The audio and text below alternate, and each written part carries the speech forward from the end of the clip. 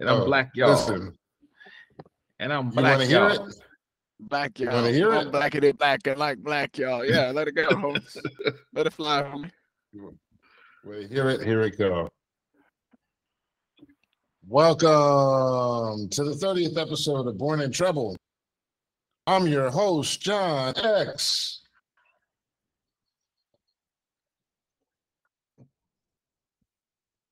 Now, bringing to you the mostest and the hostess of all of the entertainment of the business.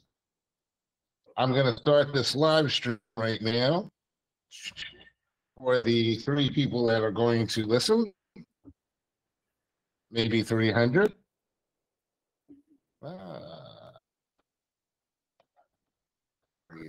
There's got to be a more.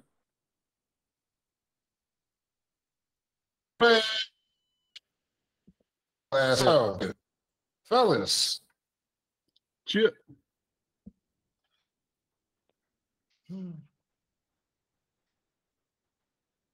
John. Fellas. What's happening with you? We're going to try this one more time. 30th episode of Born in Trouble. I'm your host, John X. And coming from parts unknown, New Jersey, Pennsylvania, the man, Mr. Brooks, who never read books. What's on? I tried to avoid him as much as I could until I stole that one that changed everything for me. And when they caught him with that Playboy, the autobiography of Malcolm X.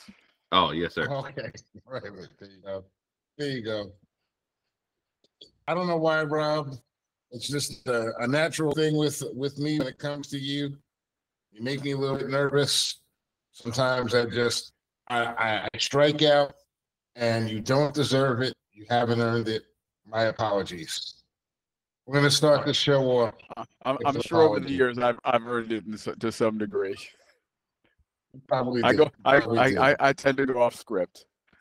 Thank you, Rob. Thank you for see. This is true friendship, and we're going to talk on the show. Why this little banter? And from Cleveland, or not Cleveland, from Ohio.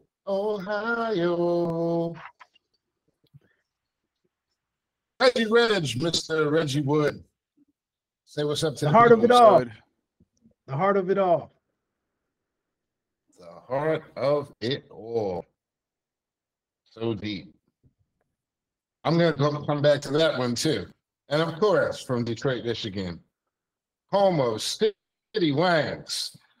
2896 West Grand Boulevard, Detroit, Michigan. Come down and get you some City Wangs. City Wangs. The wings of fire, and if your house or other building that you happen to be in happens to catch on fire, you may also meet this man, Mr. Grant Wangfaster. Yes, sir. What up, though? So, fellas, how's everybody doing today? Is this the last show of the year?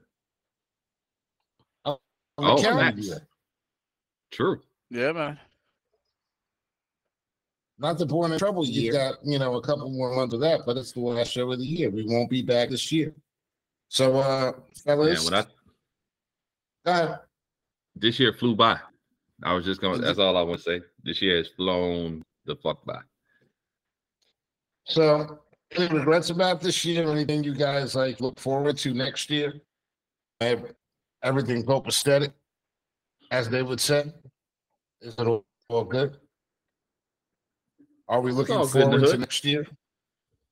Always looking next forward year. To we've had relative peace in the world for the past at least in the United States world for the past 2 years, minus inflation, which is a bitch, and everybody's really uptight about the lack of money or the way that money is circulating these days, and that's an actual real thing. But all in all, you think it was a good year? I would think that most people have no idea about what actual monetary policy is, and they are They're upset about the prices at Walmart being higher, but they have no idea about the flow of money and all that other stuff. It's very local. It's very retail. Is The printing of money and the ballooning of the debt, they don't care about that. The only time they care about that is when Congress is arguing about it and threatening to stop paying government workers. Is it black people's fault? Is it? That's always like is it black people's first question. fault? Is it? Can we blame it on black people? Is it black people's fault? I'm sure somebody thought about it. Say again. Did you do something, Reg, that caused this inflation as a black person? Did you do this? Grant, did you do this? It's probably of some people that just generally hold that belief that we did. If they weren't providing all these services to people like us, then they'd have more money for their things. Right. That's the general comment that I've received. Yeah, and not only that, but the more important thing is that you're not grateful for it. You should definitely be more grateful for it in the process. Got to put that cherry on the top. Yeah. Wasn't there a senator that just shut down like poor children getting like $40 a month? In like Iowa somewhere. Yeah, I thought I saw something on that in the last 10 days. It was like in Iowa somewhere. I'm gonna look it up real quick. This senator or governor, said it's not sustainable to give $40 a month to kids from low income families for food. Hey. So we'll have them go out and get it themselves. Yeah, just go ahead and die and everything. But, what are we trying to bring out of the twist? The state can't be that lucky. The governor can't be that lucky. He's going to have to deal with them growing up to be crooks. Here's the question. The low income families in Iowa are probably not black, not colored people. Majority. Not brown, not Indian, not Chinese, they probably just PWTs. Well, here's the thing. This is when the theories on white culture really go and get tested the most is in times like this. Because what is the old adage? It's that white people rely upon each other to get by. Was that necessarily true? Do you think that we're going to see that happen in Iowa now? Because these people are now going to be down for it? Because the majority, we're not talking like in fallacies here. We're talking realities here on this show. And the majority of people that are on welfare in the United States of America are white people. Right. The majority, numbers-wise. I don't know that there's ever been a program that was designed specifically for black folks. I think we just kind of eat off of the crumbs from whatever legislation was put out there. I mean, it could have had us in mind, but we don't benefit from it the most because, I mean, we don't have enough people. Can they preclude us? Is there a way is that what's coming down the line? I mean, I find it interesting. We talk about this. We had a whole year where Congress passed, I believe it was 2 bills during the course of the entire year, and both of them were involving aid to Israel. That's crazy. People are generally facing food insufficiency, job insufficiency, and we're talking about Simone Biles and how she picked her husband. The fact that a black man with confidence got a black woman with supreme talent and confidence. How did that happen? What a shocking development. Right. You know, I love the fact that he said, I'm the catch. How'd she get me? Didn't Jimmy the Greek propose something on that? Yeah. The Greek lost his job because he thought, you know, there were certain physical attributes that we had based on breeding during slavery that made us superior and dangerous on the football field. That was the end of the Greek's career. Yeah, well, I mean, obviously, the problem is the whole dating thing with her. And like people, I think it's funny that we have all these really serious issues in this country and in this community. And what the Black community is talking about is the dude that she got married to. He's not good enough. It's always the wizard, my man. It's always the wizard. It's never you never look at the guy behind the curtain. Just look at this wizard right here. It's always the same. So we like to stick to dinner table topics or whatever they call those issues. Right. Yeah, be it Kim Kardashian or Kanye West or, you know, whatever Stephon Diggs is wearing, whatever dress he wearing to the game. I mean, you know, all this stuff is just fodder. While they hoarding the money, you keep looking at this wizard right here and pay no attention to the man behind the curtain. Go look at a Shade Room Instagram post, the average Shade Room Instagram post, or some gossip or whatever these. I don't even know what all of them are, but I hear the Shade Room. And then go look at like Black Enterprise. The number, the engagement from those posts in the comments. Right. It's not even in the same stratosphere. That's crazy. I was about to say, I think John just froze up on. We lost the host. We lost the host. We lost him. But are we still streaming through though? Like the two I guess so. Are up in the corner. I guess so. Yeah, I see him up there. So, but yeah, I think you're right, Wood. I think you know, people engage in base kind of stuff. It's never on the lower vibration level. It's never on the higher vibration level. I mean, I see substantive, logical, supporting evidence type arguments to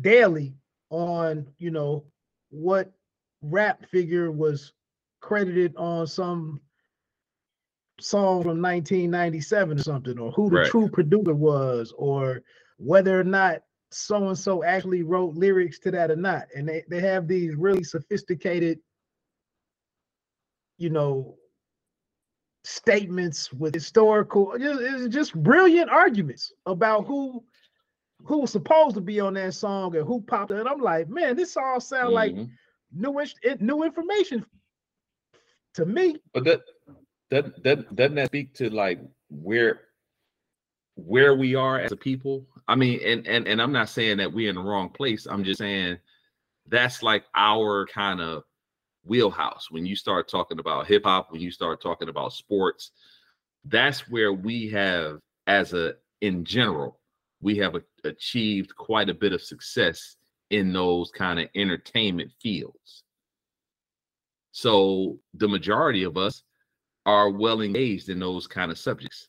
Whereas, you know, on Wall Street, we probably not as successful, or at least we not as visibly successful. Let me say that. You know what I mean? Well, I'm sure we have some brilliant people, but we don't see, you know what I mean? Like Roman J. Israel, he ain't getting no pub on TV. You see what I'm saying? He making his trades and all that, like Orlando. Orlando do his thing. But Orlando ain't on TV.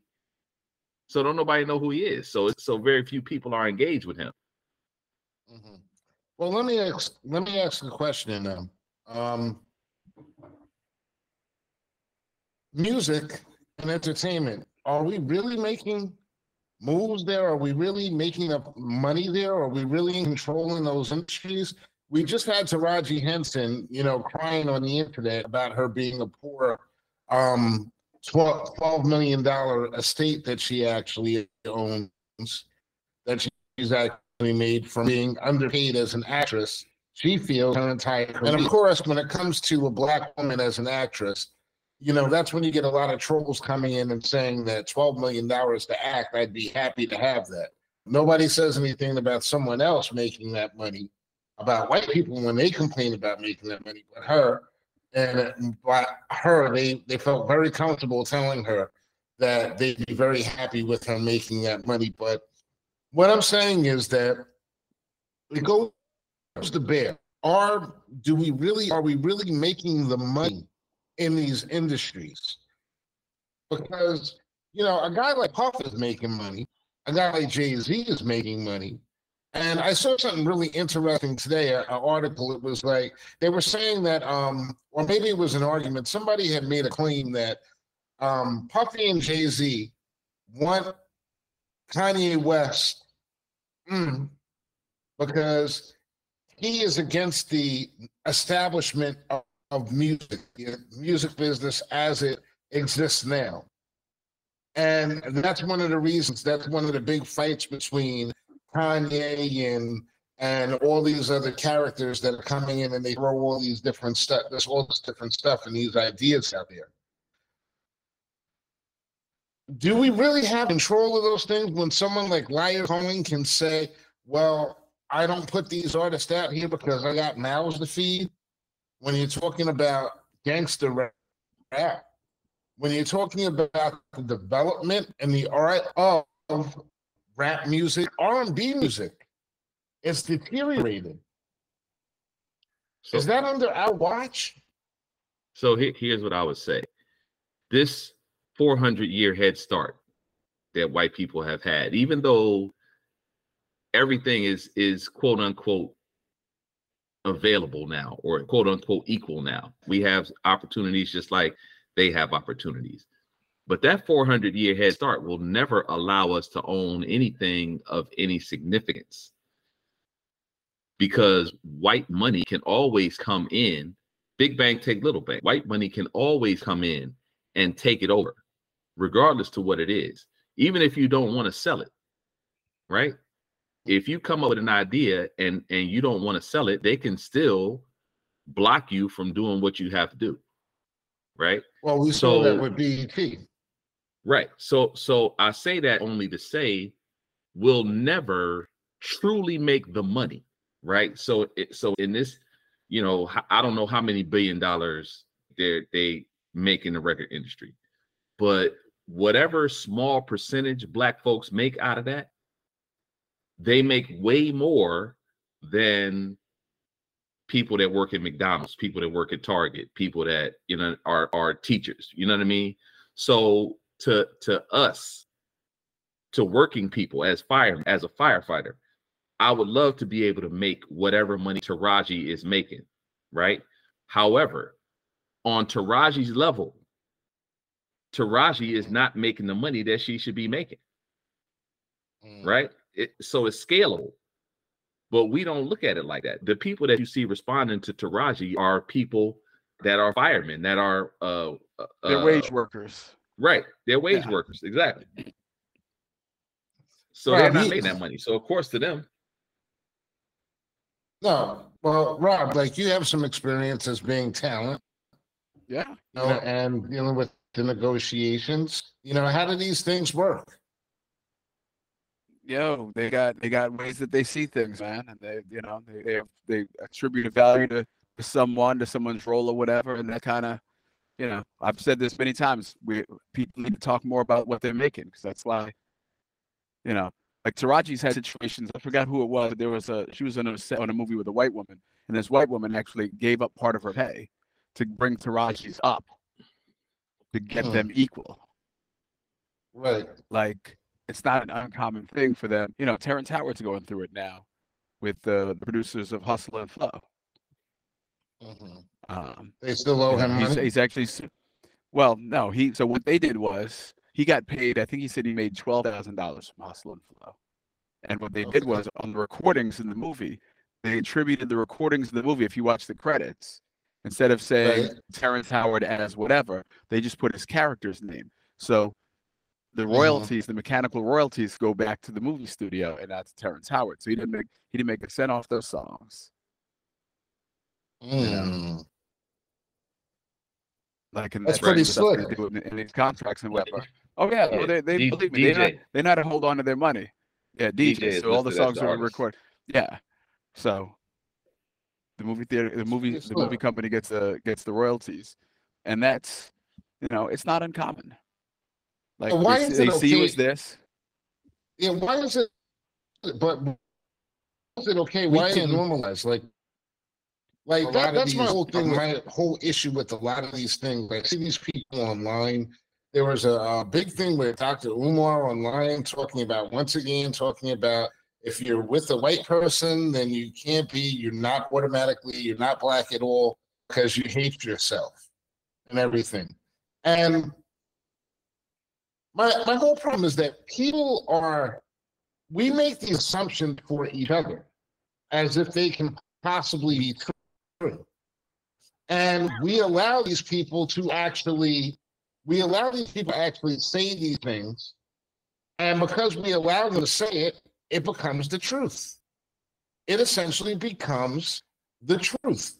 What's happening with DJ? Like you said that so nonchalantly, this is how they do things and how it goes about. And we're like, and this is not an indictment on you whatsoever, Rob. It's like, you're speaking to the experience. That's what I asked you to do, to speak to the experience and what it actually is. But why are we so accepting of these things? You've got groups that are out there yelling at the top of their lungs for simple things like being able to walk out and wear a dress and nobody say anything to them. But this is an actual fiscal thing where they are taking money out of your pocket, but yet black people are quiet as a mouse about it, or them casting aspersions on Taraji. I mean, there's a lot of it is everybody wants to be in Hollywood. Everybody would be happy just to be in the picture. And so on a movie set, on a regular day on a movie set, you got Leonardo DiCaprio getting whatever he's getting. He's getting $20 million plus 2% of the, after they recoup their costs. He's getting everything. And in some of those same shots in the background, there's a guy who's making $50 for the day. Like, pay disparities exist on a movie set, just period. So the fact that they're going to pay Matt Damon, 5 times what they're going to pay Don Cheadle for a role, or Terrence Howard for a role, it just is what it is. We've always been happy and accepting. Like, people who want to perform, people who want to do movies, just want to create. A lot of times they're not coming in and going, we got to get this paperwork and these contracts right. They just want the job. They just want to do the work, and so they're easy to exploit. I get it. I get that 100%. But when we talk in terms of pay disparity, women, you can be up in arms about pay disparity with women. You can be up in arms with pay disparity about members of the LGBTQI. You can be up in arms about immigrant pay. But when it comes to black people, it's just this thing that we're just supposed to accept that it is what it is. And we make our arguments. I think a lot of it was us, though. I would be willing to bet a lot of the trolls who were applying to Taraji were us. I bet. I don't think a lot of white people care what Taraji makes. I bet with Rob on that. Right. Let me throw something out though. A lot of this though is just demographics or numbers. I just saw on they had I don't know what was going on with Celine Dion. I guess she has an illness that's incurable or something, but her net worth is over $850 million as a singer, as a vocalist, performing and recording artist. But that's to her performing for the majority of this country, some 240 potential Americans. Whereas Toni Braxton also had a residency in Las Vegas. I would doubt that she's even worth 20 million, if 15. So just in sheer numbers alone, there's a certain pie there for people who come from a representative majority that us and our 13.x% of the total population, and then what we put our money behind and what we spend money on, of course Taraji's not going to get paid commensurate to her, what she feels is her ability. You got one role, she got 0.7 roles per year making our types of, making Black Hollywood movies. She might not even make a movie per year. I saw just like now with Color Purple. for us to get ready to get disappointed on this, some of the early thoughts on the Color Purple, the new Color Purple. We should be sweeping award season. But we put our one movie out here for the entire calendar year against all of the mainstream movies that came out. And then you sit here and hold on to some hope that our one movie is going to compete. It's foolish. I think that so, and just to kind of circle back, Tony Braxton is worth about 16 million. So to your point, but so other than Meryl Streep, right, and the most accomplished actress out there is Viola Davis, right? She's won every award. She's done it all. She don't get close to the numbers. Not close. But what will be said is that she won't draw. Right. She can't open a picture. Right. She won't draw. But she won't draw not because she doesn't have the talent. She won't draw simply based off of the numbers. Like, so going back to Iowa, who in Iowa is going to see The Color Purple? You know what I mean? Like, I mean, nobody outside of Des Moines. You may have 25%. Let's just say in Michigan, you may have 25% of the population that go see The Color Purple.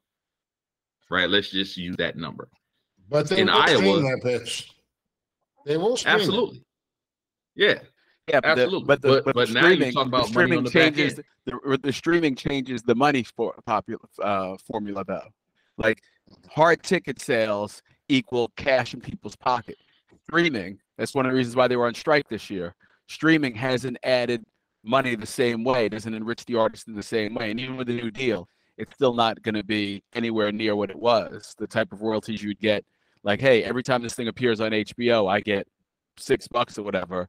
And, it's on HBO 57 times. That streaming thing is a different type of calculus. Yeah, so it's going to stream, but how much money that's going to affect the box office? Dave Chappelle just asked everybody, or not just, but a couple years ago, asked everybody to stop watching Chappelle's show. Oh, because it was on HBO or whatever show, whatever channel it was on, Netflix or whatever, and he wasn't getting bread from it. Yeah, they did cut a deal with him, but the fact that they had to come back and cut a deal with him. Right. Like that's the problem. But question though, not trying to be devil's advocate or play devil's advocate or whatever, but with Terrence Howard's particular situation, he didn't write the song. These were basically part of your script. And you just, unless you sat there and put pen to pad, you just performed it. Now, I'm not saying that he does, even as a performer. I'm not saying he doesn't deserve anything. I'm not saying he doesn't deserve anything. But that's an interesting detail when you want to get into, and I don't know who the hell is streaming whatever that song was, Hard Out Here for a Pimp or whatever. But I guess that's my thing for us. And rushing to get into show business and rushing to get into the music business, there's kind of not the understanding that the more that you contribute to the finished results entitles you to more of however the money that's generated, the more that you actually do. But if you just show up and they tell you something and you sing it, your money might be short. Your money's going to be shorter, but you should still get something because ultimately it's your interpretation of that. I agree. I agree. Like there were words on paper, and even with the same beat, cats come up with 1,000 different interpretations of the song and put emphasis in different spots and take something that everybody thinks is a surefire hit and make it mush. Right. I totally agree with that. I'm just saying, to me, I think it's more. I think your battle is going to be tougher for you to show what your leverage is to get what you want. you're gonna have to fight more. I feel. Oh, he have to Absolutely, he's fight gonna have because to he's, fight you know, more. he's coming, 15, 20 years after the fact. So he'd have to fight, and he's got a contract, and that he agreed to, and I'm Well, sure somewhere in there was buried in there. I think that's pretty smart because, I mean, by waiting 15 years, that small amount of money that he would be entitled to as a performer, it might be a little bit bigger today. It might actually be something significant, even if it's just $1 million. It could be $1 million is good for me. I'm sure it's good for Terrence too, especially noting how little they pay these people. Just backtracking to a couple of things that were said. Toni Braxton, I'm not sure if she's the draw as some other people might be in Las Vegas. I mean, I would go see her, but I don't know if she has the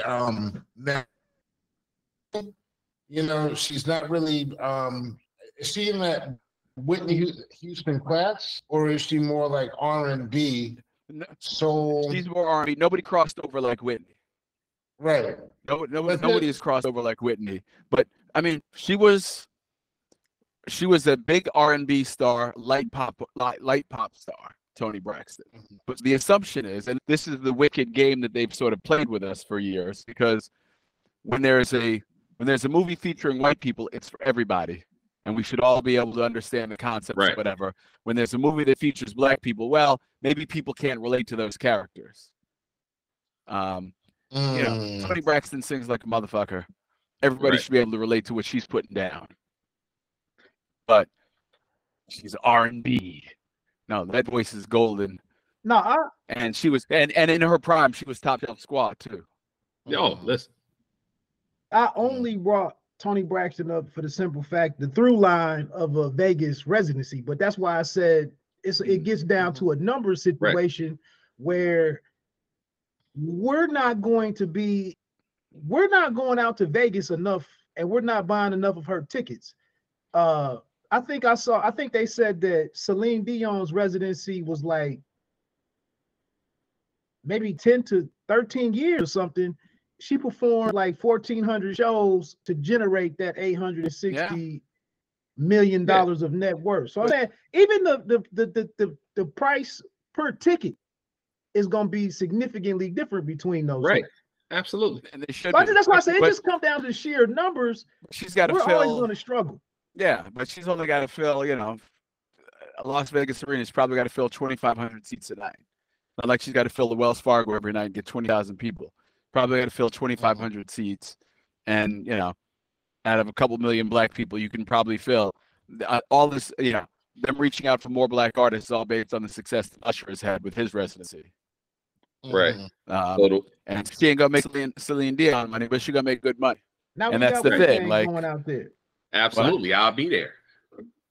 Oh, you going? Yeah, bro. I'm going to the Super Bowl for sure, and I got my Woo tickets already. But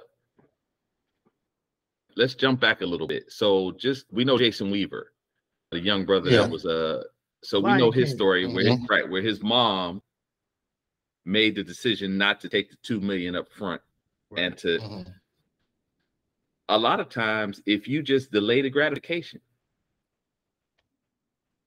you can get a bigger piece of the pie, but you got to believe enough in you and have the means to delay the gratification. Yeah. Right. And just coming from hip hop, we know in hip hop, it ain't really no delaying gratification because we be needing it right now. You know what I'm saying? Dudes need the bread right now, and also the culture sort of pushes you. It's youth, but a lot of that is youth. It's people who don't know anything. Right. Like everybody want to floss tomorrow. Right. I remember. I'm not gonna say his name, but I remember a dude who managed a group that we went to school with, and he was running around. His senior year, he was running around, leaving the tags on his sweaters and stuff, so everybody knew that he was rocking a Coogee sweater and how much it cost. Because everybody wants to be fly. Yeah. Awesome. But it's not always economically, I mean, you guys have just been like, first of all, I'd like to thank you guys for you've been so entertaining tonight. I haven't hardly had to say anything. Did y'all even recognize that I was down at one point and I left? Well, we we speculated about whether we were still streaming or not, and decided to push forward because we saw the little emblems in the corner. So that was great, the stiff upper lip, and we pushed forward. This is the easiest show that I've actually done all year. You guys have you've touched on a lot of stuff that I wanted to talk about, that I wanted to actually touch on, but in different ways. So, I find that the universal mind, how it would always link you together, whether or not you have pregame or not, whether you talk about things or not, it's very interesting.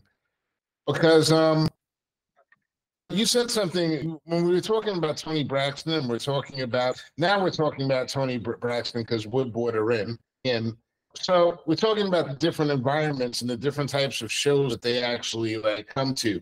And really, Tony Braxton is a great performer. All of her songs are pretty much, they're crossover. Anyone can listen to them.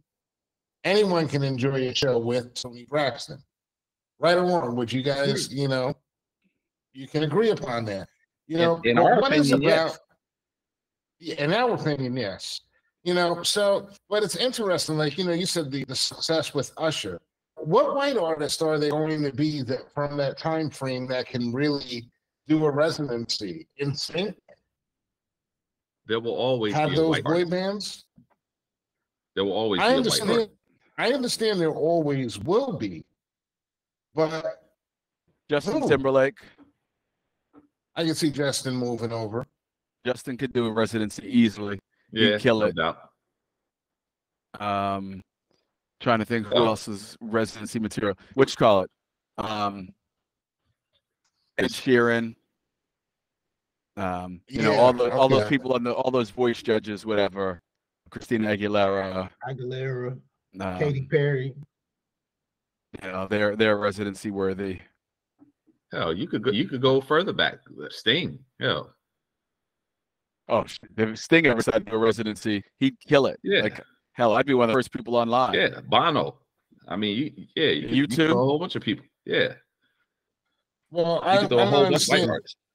Under that thought problem, that process and the premise and everything, you guys actually liking white artists, is that problematic? You like music is vibration, man. There's no color in music. It's just vibration. For Dr. Umar, it is. Yeah. It's these conversations. It's just I'm just wondering about a lot of these conversations that these people are having. Just to bring it back to the beginning before I even crapped out, I'm just having a hard time finding the new activism and activity in these young people, because the arguments that they're invested in are totally vapid. There's no substance to it whatsoever. They're more busy arguing about who's actually black. Serious and everything. Going after who's actually black, who isn't, who's African, who's non-African. This girl's husband is her husband a baller enough? Does he has the nerve to say that he's a catch and have confidence? The attack on black men is real. I'm sorry. I don't think a lot of people are just want to talk about it and they don't want to have a conversation. They don't want to believe it. But the attack on black men is real. On all levels. Everything that we've talked about today has some element of attacking or discrediting black men. How did we get to this point? Seriously, how did we get to this point? We've always been at this point. There's never been a time that we haven't been at this point. Is it just when wasn't an open season on black men? It's just that the sisters aren't. I don't even think they're seeing it right now. That whole attack on Simone Biles and them. I found it ridiculous and funny simultaneously, but it's ridiculous. This is a woman who went out and she set the standards for who she wanted in a mate. They had a conversation. People are upset because he didn't know who you were. he pretended that he didn't know who. I mean, whether he knew or whether he didn't know who she was or who she wasn't, they bonded and they connected off of that. Maybe if maybe what she's actually saying is that maybe if some of y'all wasn't an upper ass all the time and you didn't know who she was, she might like you a little bit more. She might want to spend more time with you instead. It seems to me like people are trying to set standards for everything that what she did makes perfect sense to me. It makes perfect sense. She strives as an athlete. He strives as an athlete. He may not be on her level, but they were in the same types of business and understandings and everything. They share a sense of humor, and obviously they were able to get along with each other. I don't understand why it is such a big deal. These people, who are these people who told these young people to go out and give fucking dating advice? First of all, you're young as fuck, you ain't been through shit. You never experienced anything. But young people are going through something that we didn't. Like their dating world is very different than the dating world that we went through. They're experiencing this thing in a completely different way. The proximity effect has completely been blown out. Like, they're fishing in stocked lakes. They just don't have any fucking social skills. Because, I mean, you should be able to close out a couple times a week with this shit. But if that's your thing. But anyway, like, they're going through different shit. So they're giving experience based on what they're living. Most people don't look at their lives and go, hey, I've got these 3 roads ahead of me. I have to make a decision and pick one. Most people think that what they're doing is what they have to do. Okay, I can understand. There is no other road. And listen, so they're giving advice because that's what they do. Believe me, you knew everything at 18. You were the smartest motherfucker on the planet at 18, and probably even 21, even smarter. It's not till you actually have to start paying your own bills and keeping yourself afloat that you start to go, oh, this adult shit. I thought it was cake, but this ain't. There's no book here. There's no guide. There's nobody telling me how to do this correctly. And there's 3 different choices that I can make, and they'll all be correct in the end. It just is a matter of what the end is, how you're defining the end. See, but the difference is,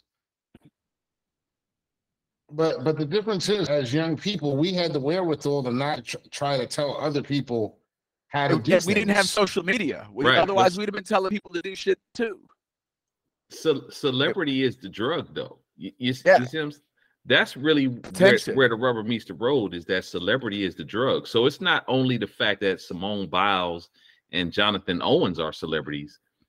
If I can get on this celebrity's thread and say something about this celebrity, maybe I'll get my 15 minutes. Viral, yeah. And the more negative, somebody picks up my comment, and now I'm famous too. The more negative you are, the more likely your comment is to be picked up or responded to. Right. I think y'all explain this to me like probably at least 8 or 9 times a year. And I still ask the same question. It's like I still have to ask the same question. Like, okay, but what part don't these people understand? Don't these kids understand about? Nobody can give you that answer. You have to actually walk through that fire yourself. You have to actually experience it yourself. They don't know that. Nobody is qualified to give you any type of, like, we could take. They don't know that as to what could happen, but nobody can tell you exactly what's going to happen. And just because you dislike something doesn't mean that she dislikes something. Well, my algorithm says no, but if everybody was like Simone Biles, we'd all be tied for the Olympic gold medal.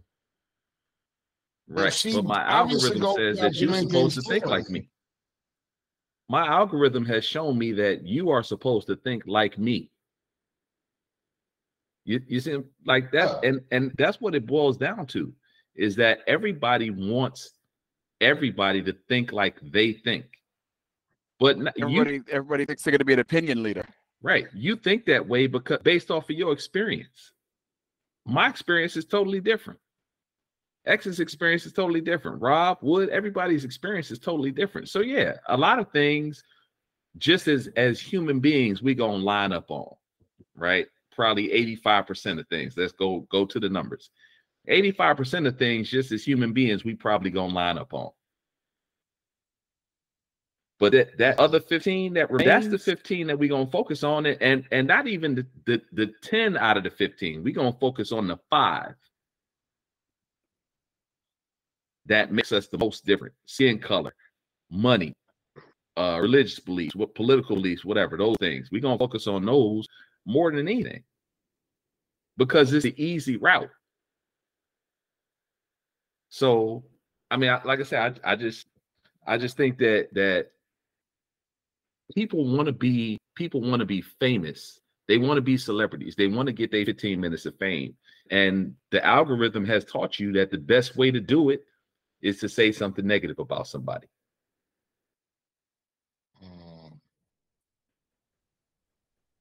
You know, it's unfair today's younger people. And a partner, a podcaster, you know, YouTuber guy, colleague, kind of put me on to thinking about there aren't any more superstars today. There aren't any more elite, you know, and universal figures. But we didn't know what the hell Michael Jackson was doing until he wanted us to know what he was doing, until he wanted to engage with us and deliver a new album to us. You didn't see what restaurants he was at, where he was vacationing, what new animal he bought, what new trainer he's working with, and you didn't know all of this shit about Mike. You just saw when the new project was coming together, you got a 2-week heads up on the new video. Yeah, he do a media blitz pointing everybody towards his new release. And then he put out 3 or 4 videos. He do his tour for a year and a half or whatever, and then he disappeared. You know, and the press controlled anything until the next album. But now to just sit up and follow all of these different celebrities and see what they're doing daily and interact with them and tell them what you think, and you know, your shoes are trash, your hoodie is trash, where you get that hoodie from, we didn't have that. Right, but the mind state has changed though based off of this tech. So yeah. Not everybody is a Sade who can come out with a record every 10 years and still hit the numbers, or Erykah Badu who can come out with a record every 7 years and still hit her numbers. Those things don't happen for most celebrities. Most celebrities feel like they have a short window, they have a small window, and they have to be as relevant as they can for as long as they can. And the only way to stay relevant is to be out here on social media doing whatever it is you're doing. And you got the people who are promoting you, the management, the artist management, whatever. They're pushing you to stay relevant because that makes their job easier. Right. It's easier for them to throw your name in for projects and stuff when your name is out there in the zeitgeist already, instead of having to bring you up and remind people of who you are and where you've been. So they're always pushing these people to stay out there and to keep, you know, some spotlight on themselves. That's part of the leverage, that we can show that you have some leverage because of your following and impressions, and you know, you had 300,000 people in your live for 40 minutes and all that type of stuff. So what you guys are saying is that America is a great big fucking popularity contest where that's it. Where we essentially used to pride ourselves on being the quote unquote intellectual, most intelligent, most elegant, and capable in the world. And now we're just the most fucking popular. Dude, we hired a fucking former reality television star as our last fucking president. Right. Like if in case you weren't aware, we had jumped the shark. You know, in 2016 when we hired a fucking reality show guy to be president. But I saw an interview got a shot this year. Absolutely. Well, we had a B-list actor in the 80s, right? Oh, we did. We had Ron Reagan. Yeah. Yeah. So Another popularity contest. Peanut Jimmy Farmer Carter. before that. Jimmy Carter was a good, decent human being and a good Right. public servant. Like he actually believed in the greater good and everybody contributing. Mm-hmm. And we booted him for a fucking actor with his wife's hand stuck up his ass. Oh, they hated him. They hated Jimmy Carter. Jimmy Carter was the most hated president in the history of the world, and all he did was build Habitat for Humanity homes. He was still alive, and him and his wife were basically out there with a hammer and a nail. Oh yeah, but he couldn't get them hostages home, and it's a very good chance that the Republicans helped keep him over there until, you know, he didn't play boy dirty got in enough. office. Look at that way. No, he did not play dirty enough. He was not willing to get down in the muck. He didn't play dirty He was enough. not about that. Nah, and that's what he was a phenomenal human being in too many ways. That was actually probably the apex of the liberal movement, quote unquote liberal, free love, peace, love, hippie movement, was President Carter being elected, because he actually represented so many good. He represented the good feeling of America, even the South. He was the Southern candidate. Coming out of the South after Jim Crow, this was like 12 years after the Civil Rights Act, and they had peace between both parts of the Union with Jimmy Carter being president. And white people couldn't stand it. They'll never be able to live with peace. They don't want peace as a way of life. That's not an acceptable option, where people are actually doing well, where equity is actually a thing. And people just need to come to that realization and deal with it accordingly. I was getting ready to say, didn't Carter get in trouble for handling the gas shortage in a way that he could be attacked or something? He did a lot of things that were right, that were wrong. Like he tried to make it a sensible, like, let's ration this out or something, and they were like, nah, bro, you too soft. Right. You way too thoughtful. He came off of that Nixon Gerald Ford kind of fiasco. So so he inherited a whole lot of problems. Yeah. Yeah. And detractors, because they were mad. Because like, it's not so much you catching me, it's the fact that you actually know. It is the catching me. It's like the consequences aren't it, but it's just simple fact that you have to drop the facade of being clean, being good, being strong, being right, being just. It's all fucked up in the game. But can good ever win? That's really in my mind. My cousin Nass and I always had this conversation about if good can ever really beat evil. Evil is going to do anything it can. Evil will do anything it can to win. And it'll kill good if it could. Good would not kill evil. It'll just keep letting evil come back. Yeah. The only way good could actually win is if the soldiers for good basically got a free pass for doing everything that had to be done outside of the community. That would mean, and I guess that's what they're trying to do with Israel. But what do we say? I guess that's the justification for the decisions that they've made in Palestine. Is that they are the good ones. So everything that they do is actually justified. It's eradicate these people from the lands of former Palestine, now Israel. I saw something funny about that. It's just the one thing. This is the first year that they didn't actually celebrate Christmas in Israel, because they actually bombed Bethlehem. Wow. The place where they used to traditionally have the gathering, because it's an all-inclusive place where Muslims and Christians and Jews used to all come and congregate, but that's no longer allowed. That's not going to happen anymore.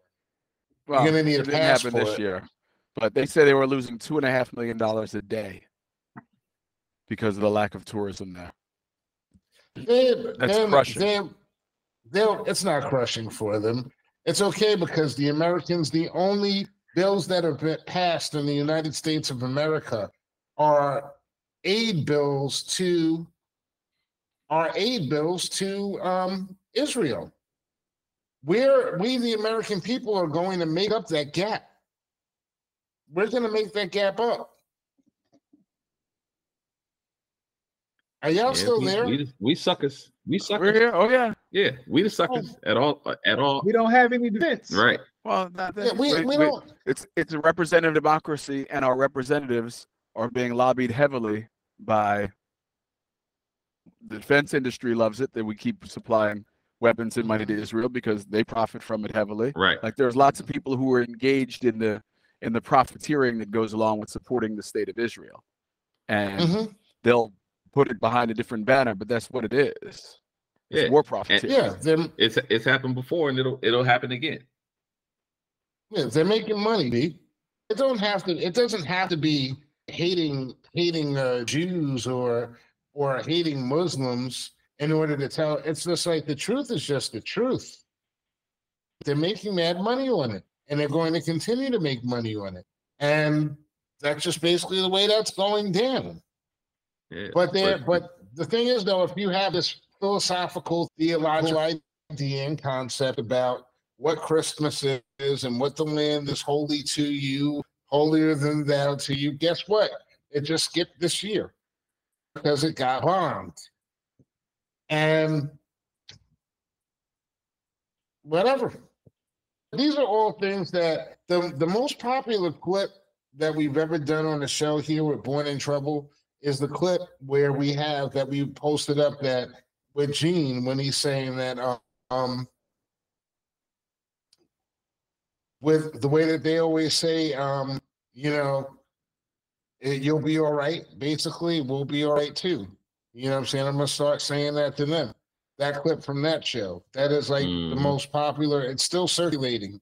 Like it just keeps growing and growing and growing. And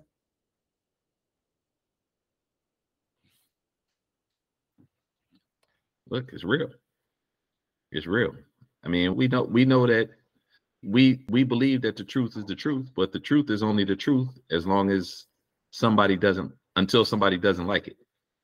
Once somebody doesn't like the truth, then is it still the truth?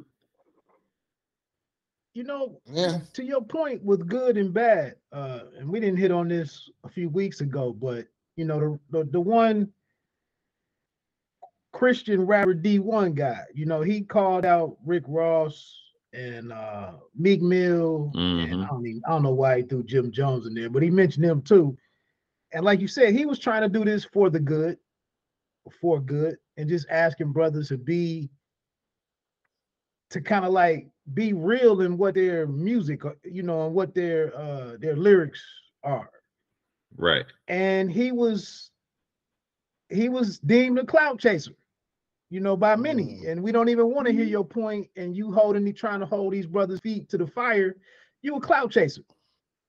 And he was like, and everything that he said was he supported it with specific scripture to help him not stand on business, to stand on the good word.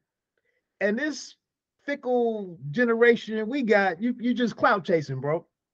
They just circle the wagons because they want to be challenged, but they want to challenge it in their way. They want them to go down, but they don't want them to go down in a righteous way. They don't want to have everything that they've done be questioned, and every decision that we've made as adults to be questioned and put out there. And someone would say the same thing that, well, weren't you involved? Didn't you? Yeah. You know what I'm saying? But not to that extent, and not to. And it's like, that's not, the whole point is, what happened? You know what I'm saying? What happened to the righteous brothers? You know what I'm saying? What happened to like looking out for each other? We had this conversation, like we just said about that. Rick Ross is getting money, and he's still getting paid, and he's still bragging about getting paid. But I don't see him actually putting anybody else on to actually get money. That's all in their circle that's closed up. If you want to get that money, you can't be a clout chaser. You've got to be a devotee. And on that note, Kiss the ring. kiss the ring. We're just You're big gonna shut- capitalists. Right. It just so happened that the New Edition movie was on again tonight, and I hate it Yeah. every time I see it when Michael Bivins turns around and shits on Boys to Men the same way that his management shit on him. It's the grimiest thing I've ever seen. But that's what they do in that business. Like, instead of going, I really hated it when they did that to me, I'm never going to let somebody do that again. They just rinse, wash, repeat, whatever. Yep. Yeah. Hey. God. I was just gonna mention. I thought about it last week. We had touched around some music subject and whatnot, but it used to be a record label called Hidden Beach. Mm-hmm. I never heard who ran that label, founded it, or whatever. But it had all the neo soul people over there, and you just didn't hear all this BS from these other labels. And I'm sure what do they say? I can't remember the saying, but it just seemed like they came in and tried to do good. Try to do real music, soulful music, thoughtful music, and people quit buying that shit. You know what would be the craziest thing out of everything? If Kanye ended up being the most sane one out of everyone. And when I say that, it may not be untrue. He may be the most listen, he says he's already said the thing that's made him, that's put him on that blacklist. But forget about that. Is he wrong about a lot of the stuff that he's saying? Is Kanye You saying wrong? is Kanye wrong? Yeah. Kanye's problem Kanye is speaking his truth. The problem, his problem now is that he can't make anything that anybody cares to listen to. Like, he can't put no hits on the radio. I wouldn't go that far. Yeah, he can't get any. That whoopty scoop, boopity doop. You heard that song? Like, clearly his filter in the studio is not sterling right now. Like, if you've never heard that song off his last album, like, and he's like hyping it too. Like, these next bars, they're gonna be the hardest bars you've ever heard. And then he starts whoopty scooping, pooping. Like, he is clearly, something he's has in a changed. different space. He's in a very different space, and he's not like in an Andre 3000 space. Yeah, no. he's in a different space, but I think Kanye could put it together, because Kanye, I mean, if musical people can typically get it back. He has to Kanye has to get somebody he trusts to help him edit. Right. You know what I would like to see? I'm going to wrap this up. And once again, like, we're talking about all this popular culture. No, I'm not kicking you off. We can stay as long as you want. But like I was saying, man, I think what would be best for Kanye would be for him to go out and find an artist to actually compliment him right now, and get in the studio and make one of those collaborations that basically sets it off. Culturally, we all like to stay relevant forever, but it's not his time. We need it. It's like it's time to open up the doorways and the gateways and the pathways for the younger people to actually step through, if they're capable of doing so. Personally, I think they're probably miserable. Most of them are miserable fails, but guess what? There's probably one person out there, if not two or three, that have something special. And as long as evil doesn't get to them first, maybe we can do some good. So, listen, let's just wrap up the year in review real quick. It's been an evil year when it came to inflation. It's been an evil year. It's been an evil year when it comes to happiness, there's definitely evil holidays because nobody had a happy holiday anywhere. I mean, I guess some Really? people I had did. happy holidays Say, yesterday. Well, I had Rob, a you good ate. holiday.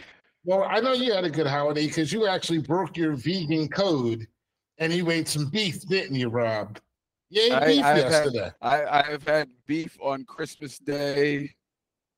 I made it every year for, probably 15 years.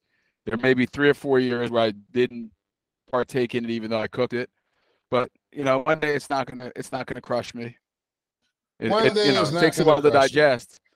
It takes a boatload to digest, and it's a lot more finicky to cook than other stuff. But it was good, man. A little filet tenderloin wrapped in bacon, with garlic and rosemary. You're gonna do it. Do it. So Rob had a happy holiday.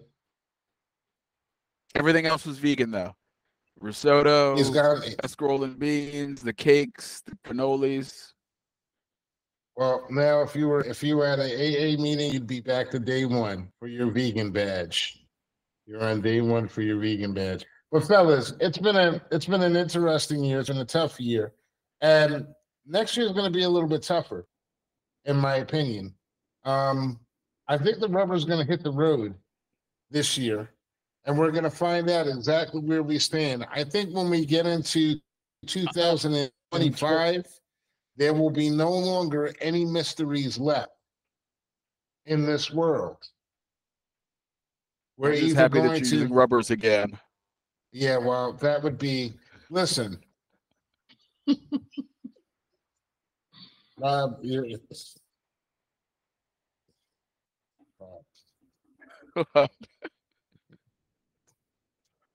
Wood, you got something to say to this guy, man? I can't. What do you make a reference to sheepskin or something? It's terrible. It's terrible. It's not terrible. She absolved me of my sins yesterday. It's time to get back stay on the shit list. Okay. Well, listen, man. I want to say good night to everybody. Thanks for listening to Boy in Trouble in 2023. And thanks for you guys making it the best show, most underrated podcast on all of the internet and net and YouTube TV. The City Wing King, Mr. Grant Lancaster, Mr. Robert Brooks from New Jersey. You know what? Good looks. In 24, we're gonna get you to start flexing your boobies. Since we're doing the video element, you start flexing your boobies. I think that's gonna help get the traffic up. Okay, it's helpful. It's worked for The Rock. Why not you too? Okay, Rob, I'm gonna try that. And of course, all right. New to the show this season, but a great addition, Mr. Reggie Redwood. And I'm just making the most of my 10-day. Yeah, a 10-day contract. He's Gene Hopkins, definitely big shout out to you this year for being a great addition to the show. And we're going to bring it out in 2023. And next year, we're going to come to 2024 with more of the conversation that y'all like to hear, or maybe don't like to hear. All right. Because that's when we're at our best.